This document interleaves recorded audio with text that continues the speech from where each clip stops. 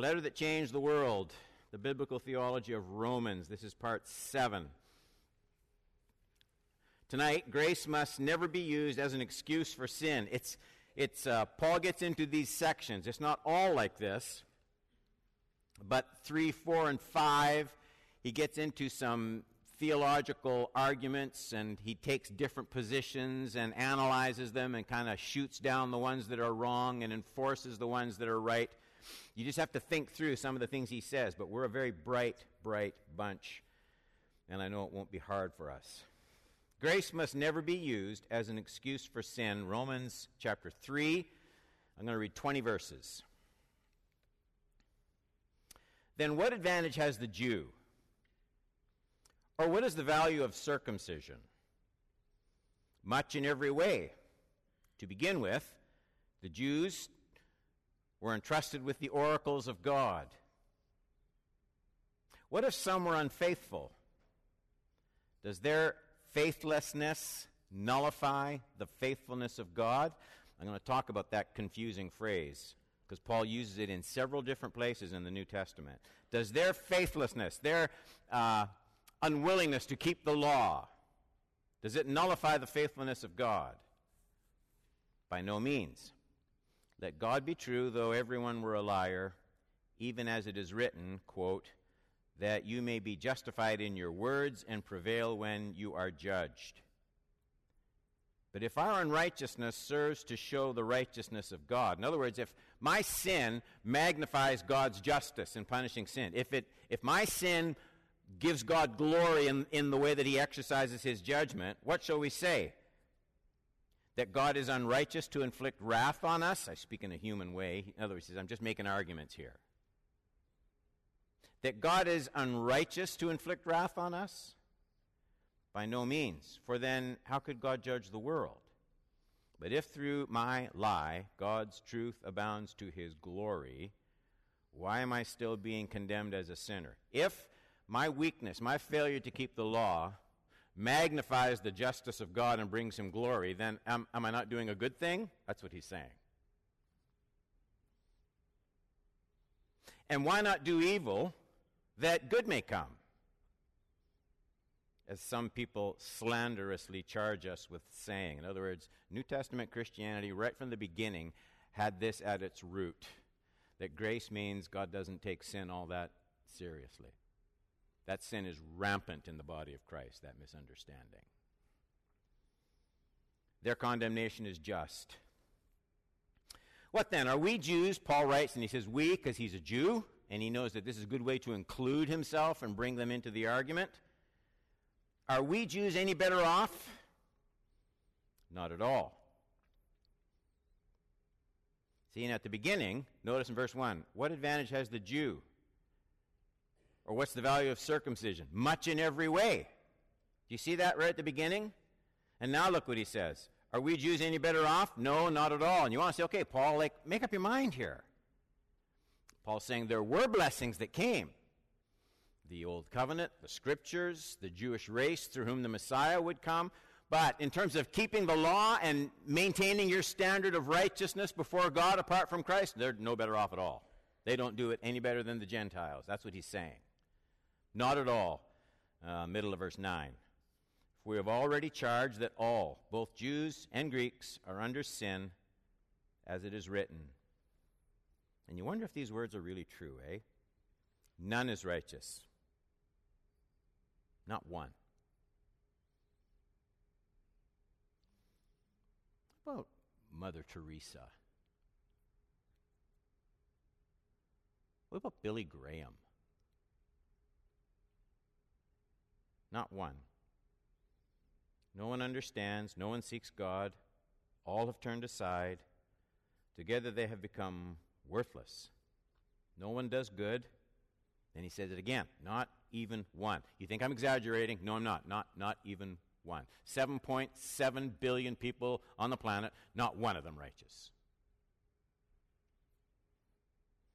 He keeps going with these quotes. These are quotes from the Old Testament. Their throat is an open grave. They use their tongues to deceive. The venom of asps is under their lips. Their mouth is full of curses and bitterness. Look at all these quotation marks. These are just quote after quote after quote. He's just piling these things up. 15, their feet are swift to shed blood. In their paths are ruin and misery, and the way of peace they have not known. There is no fear of God before their eyes. So what is that? 7, 8 quotations, just randomly pulled together showing the plight of mankind. 19. Now we know that whatever the law says, he's just been quoting it, it speaks to those who are under the law. So that every mouth may be stopped, the whole world may be held accountable to God, for by the works of the law, no human being will be justified in his sight, since through the law comes the knowledge of sin.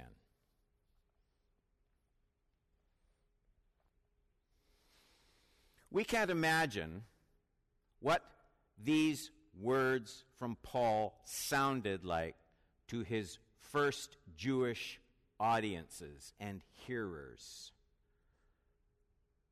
If it was true, as Paul says, that circumcision, that Old Testament sign of Abraham's covenant, the covenant with Abraham and his descendants, if it's true that circumcision didn't preserve the Jews from God's wrath and judgment, then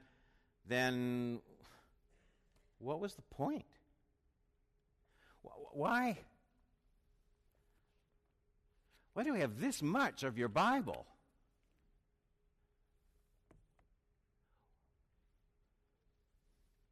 If it didn't preserve the Jew from God's wrath and judgment, then what was the point of calling out this special covenant people in the first place? Why would God require something like that covenant sign if it had no saving merit?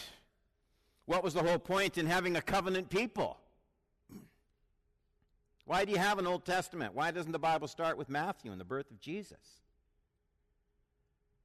And there was a lot at stake in that question. I mean, if there was no blessing to be had by the Jewish identity and calling, then the whole question of God's integrity was kind of called into question, because it was God who pronounced the blessing on Abraham and his covenant people, and if there was no blessing, then God seems to be misleading them.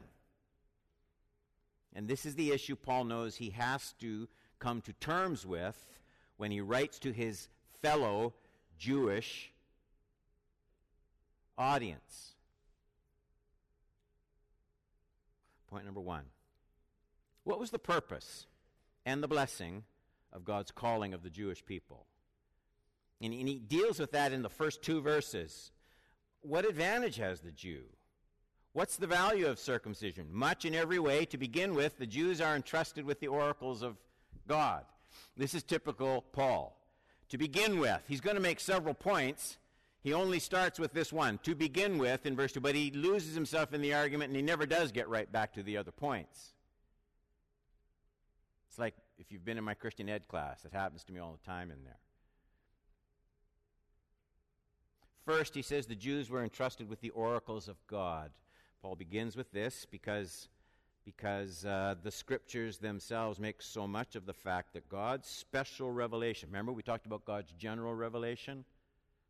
His general revelation in nature and in conscience to all people, and then God's special revelation through his word, which went, first of all, this is Paul's point, it went to the Jewish people. Deuteronomy 4:8. And what great nation is there that has statutes and rules so righteous as all this law that I set before you today? Or Psalm 147, 19 and 20. He declares his word to Jacob, his statutes to Israel. He has not dealt thus with any other nation. So, first of all, there's the specific Old Testament revelation, the law, the written revelation of God. It's the first advantage. Secondly, the Jews had the privilege to give testimony of God's greatness to all the nations of the earth. Isaiah 42, 5 and 6.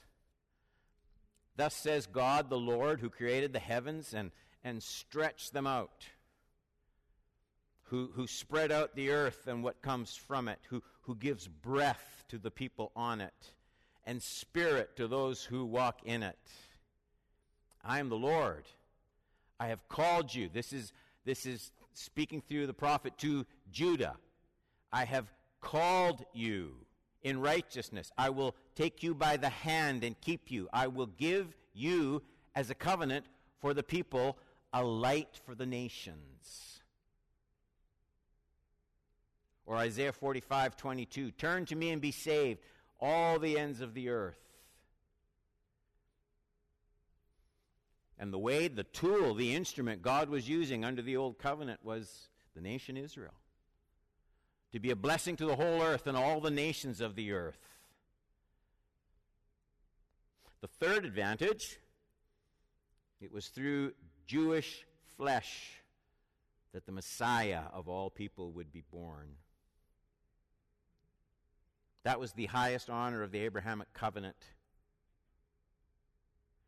And you can read Matthew and you can read Paul, and they both labor to make this link between Abraham and Christ kind of visible and obvious. Matthew does it through these boring genealogical passages that most people don't even read. In Matthew 1:16 and 17, he's going through these generations. And Jacob, the father of Joseph, the husband of Mary, of whom Jesus was born, who is called Christ, the Messiah. So all the generations from Abraham to David were 14. And from David to the deportation to Babylon, 14. And from the deportation to Babylon to Christ, 14 generations. Don't get all bogged down in that. He's showing the link with Jacob.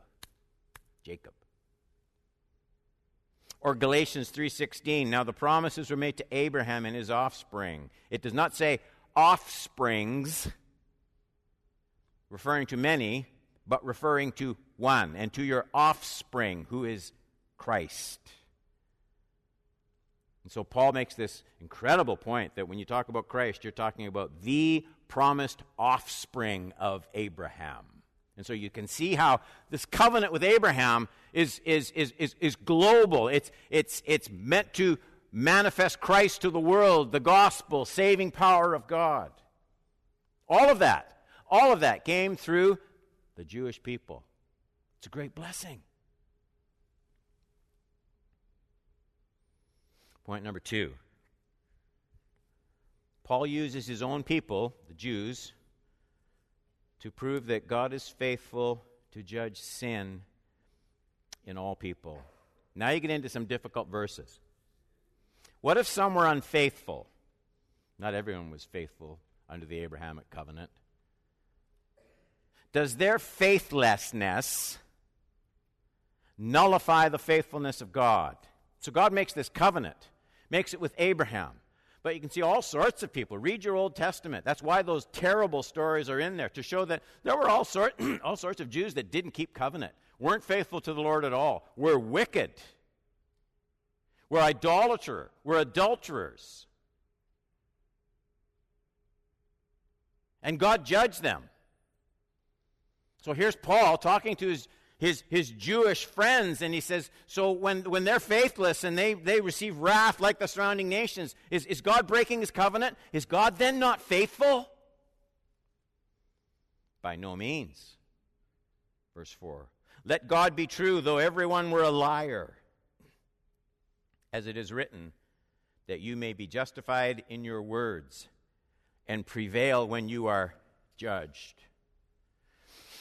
It's a tricky passage. Paul's sentences get longer. They get more convoluted. They're more argumentative. They string together Old Testament quotations. But he's got one idea. He goes at it in all sorts of directions, very involved, but there's one idea. Paul wants the Jew to know that no covenant disobedience renders God faithless. Paul is repeating the point he nailed down in Romans 2:25, where he said, for circumcision indeed has value if you obey the law. But if you break the law, your circumcision becomes uncircumcision. And he repeats the same idea in chapter 3, where we are tonight, because the Jewish mind found the idea of God judging his own covenant people. He found that very hard to digest. They find that very hard to digest. I mean, circumcision, that covenant sign, was viewed as implying unqualified protection from the wrath of God. And that's why in verses 3 and 4 of chapter 3, Paul makes the point that God's faithfulness to himself requires that he is always consistently contrary to sin.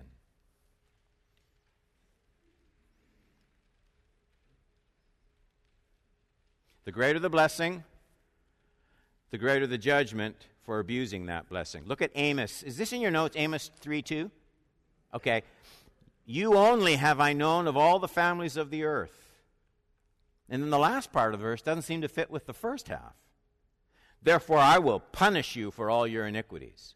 You've been blessed those three ways that I listed.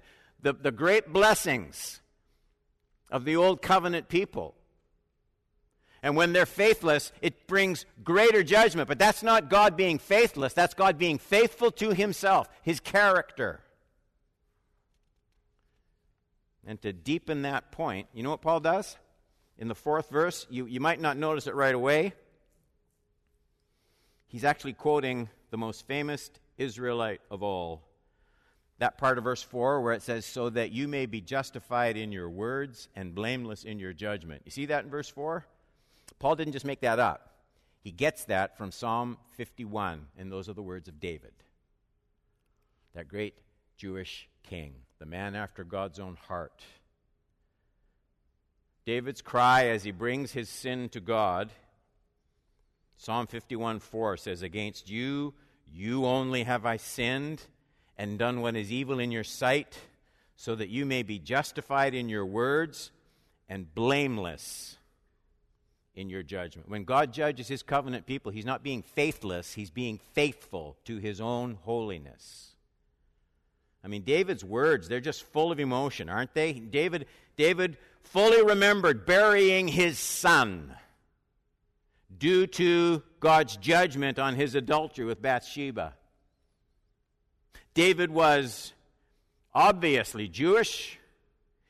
He was anointed by Samuel.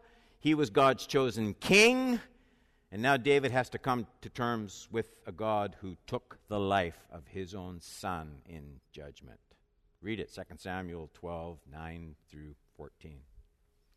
So, did God's calling David mean God couldn't judge David? Well, no, it never did mean that. And Paul's trying to show the Jews from their own scriptures, from the life of David. He's trying to show them that.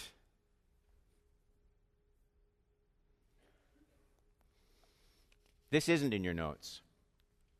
You want to look up a challenging passage of Scripture that I don't mean this. How can I say it? I don't mean this in a condemning way. I'm simply stating a fact. A passage that is almost universally misread is 2 Timothy. This isn't in your notes. I came in late because I was just putting this together right before the service. 2 Timothy 2, 10 to 13. If you can, you have your iPhone, or look this up, this passage. 2 Timothy 2, 10 to 13.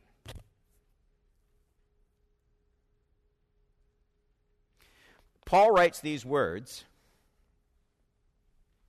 and here's what he says.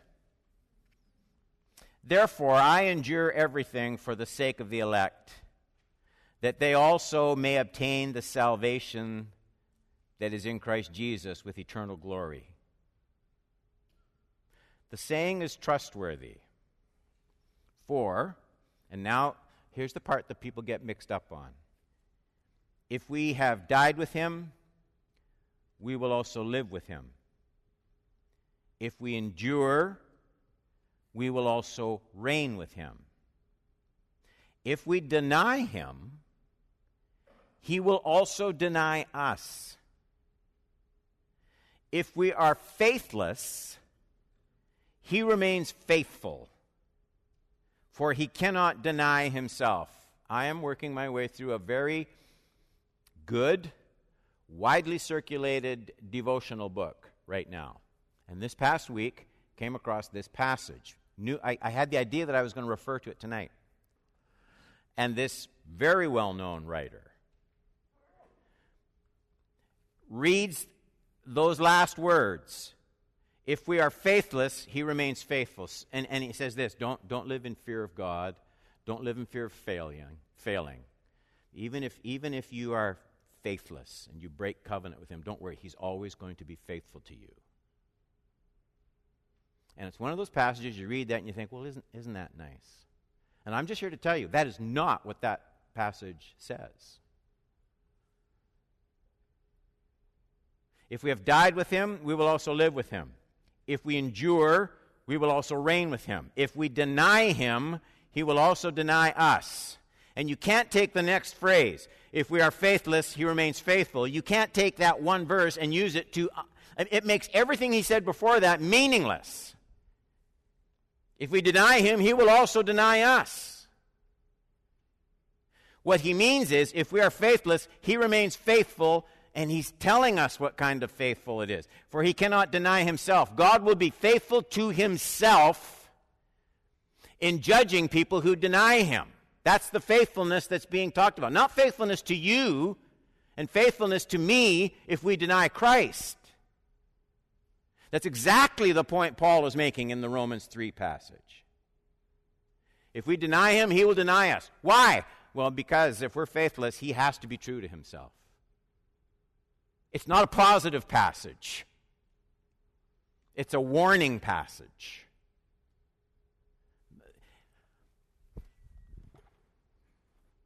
Don't think, Paul is saying in the 2 Timothy passage, don't think that it's just a matter of saying some words. Don't think it's just a matter of looking back and saying, I made a decision for Christ in 1978.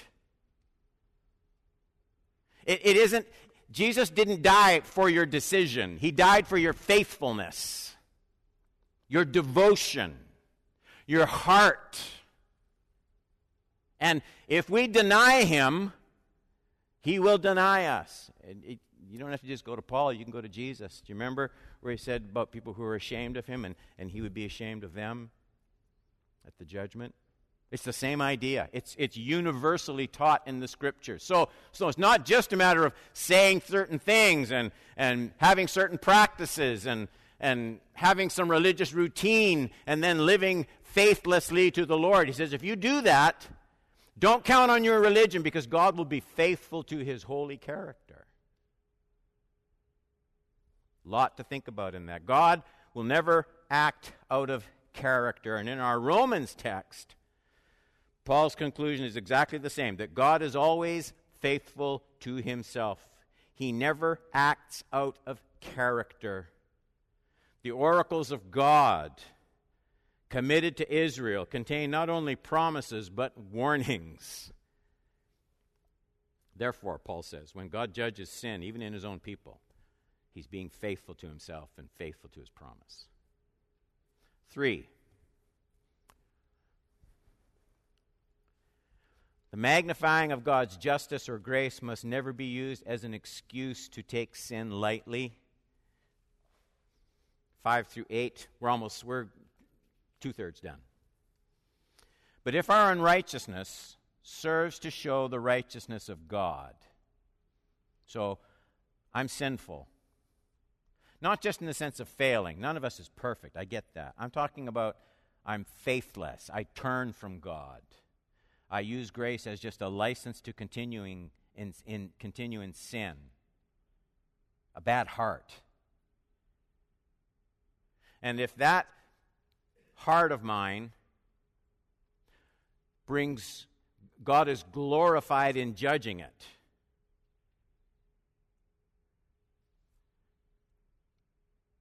If our unrighteousness serves to show the righteousness of God, what shall we say? That God is unrighteous to inflict wrath on us? I speak in a human way. By no means. For then how would God judge the world? There's a moral foundation under the whole universe. God acts consistently with his character. But if through my lie God's truth abounds to his glory, my wickedness brings about God's justice and he's glorified in his justice, then why am I being condemned as a sinner? Why not do evil that good may come? As some people slanderously charge us with saying, and their condemnation is just. All right. Whether in extending unbelievable, forgiving mercy or righteously judging rebellion, either way, in whichever way he expresses his character, the way he deals with sin will ultimately reveal his glory. So then Paul anticipates another argument. It's boiled down most simply in that 5th verse, where he says, "But if our unrighteousness serves to show the righteousness of God, what shall we say? That God is unrighteous to inflict wrath on us? So how fair is it for God to punish us for indirectly manifesting his glory and judging our sin?" Do you see how convoluted the arguments get? It's hard to imagine anybody actually processing that. I've never sat in my office and heard someone say that specifically. But the reason this text, as difficult as it is, the reason it's important to study is it reveals how seriously Paul takes the unsaved, our limitless capacity to excuse our disobedience to God when we choose to. We can rationalize. We can spin out all sorts of arguments. Look at point number 4. In terms of standing under judgment for sin, Jew, Greek, Jew and Gentile are absolutely equal.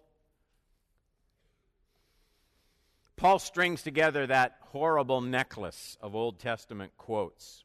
I read them to you, and he's any one of them is enough, But this is Paul. When he wants to make a point, he wants to drive the nail all the way in, and so he just marshals quote after quote after quote. Are the Jews any better off? No, not at all. Not in terms of their performance. Their blessings, yes, they have some blessings, but not in terms of their performance. For we have already charged that all, Jews and Greeks, are under sin. And then these quotes. None is righteous, no, not one. No one understands. No one seeks for God. All have turned aside. They have become worthless. No one does good, not even one. Their throat is an open grave. They use their tongues to deceive. The venom of asp is under their lips. Their mouth is full of curses and bitterness. Their feet are swift to shed blood. In their paths are ruin and misery. The way of peace they have not known. There is no fear of God before their eyes. What are you doing, Paul? This is not the kind of thing people come to church on a Sunday morning to listen to. The words are cited to sum up Paul's main idea. It's in chapter 3, verse 9. We have already charged that all, both Jews and Greeks, are under sin. Last point. Paul's conclusion now on the equal guilt of Jew and Gentile, Jew and Greek before the law of God. Now we know, 19 and 20, that whatever the law says, it speaks to those who are under the law, so that every mouth may be stopped. You get this picture of people wanting to express with their mouths their innocence. They got arguments. And it's not just a matter of people being silent, it's their mouths being stopped. It's you ever have it, you're talking to, maybe it's one of your children, and they know that they've done something wrong, and they're trying to justify it before you even approach them directly, and the talk starts coming out of them. Well, I don't know. And you have to go, wait, quiet. Here's what you did. And that's the picture. The picture is people who constantly babbling, projecting their righteousness, making their excuses. You don't know the situation I was raised in. You don't know how, of course I'm seeing another woman. If you saw the way my wife treated me, of course I'm doing this, and blah, blah, blah, blah. We do that. And so the law comes and just says, shh.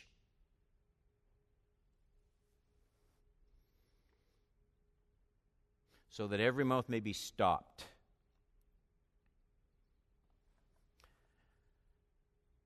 And the whole world accountable before God. We don't think about that enough, do we? You see all sorts of things going on. Watch the news. Look at corruption in government, in finance, in so many areas all over the world. Look at the moral standards and the way people justify everything. Look at the immorality. Look at the greed. Look at the idolatry. And this idea that God is going to, there will be a time when the whole world, God's going to go, shh. And all the world, billions and billions of people standing silent before God with nothing to say. The whole world will be held accountable to God, for by the works of the law no human being will be justified in his sight, since through the law comes the knowledge of sin. This is one of the very few places where Paul delineates the purpose of the law. And what the law does, it reveals my sinfulness in two ways, one of two ways. First, through the law, people can be encouraged to attempt good works to establish their own righteousness before God. And to whatever degree, Paul, Philippians 3, to whatever degree they can be blameless before the law, they can feel they've established their standing before God, not on his terms, not so that he is glorified, but so that they are glorified. Glorified by their moral, their religious, their humanitarian accomplishments. Look what I've done. And the first thing the law does is it reveals when people are standing on their own righteousness rather than trusting in Christ. The second work of the law is it condemns. It condemns the things I'd like to excuse. It makes my sin official before God rather than just innocent character flaws.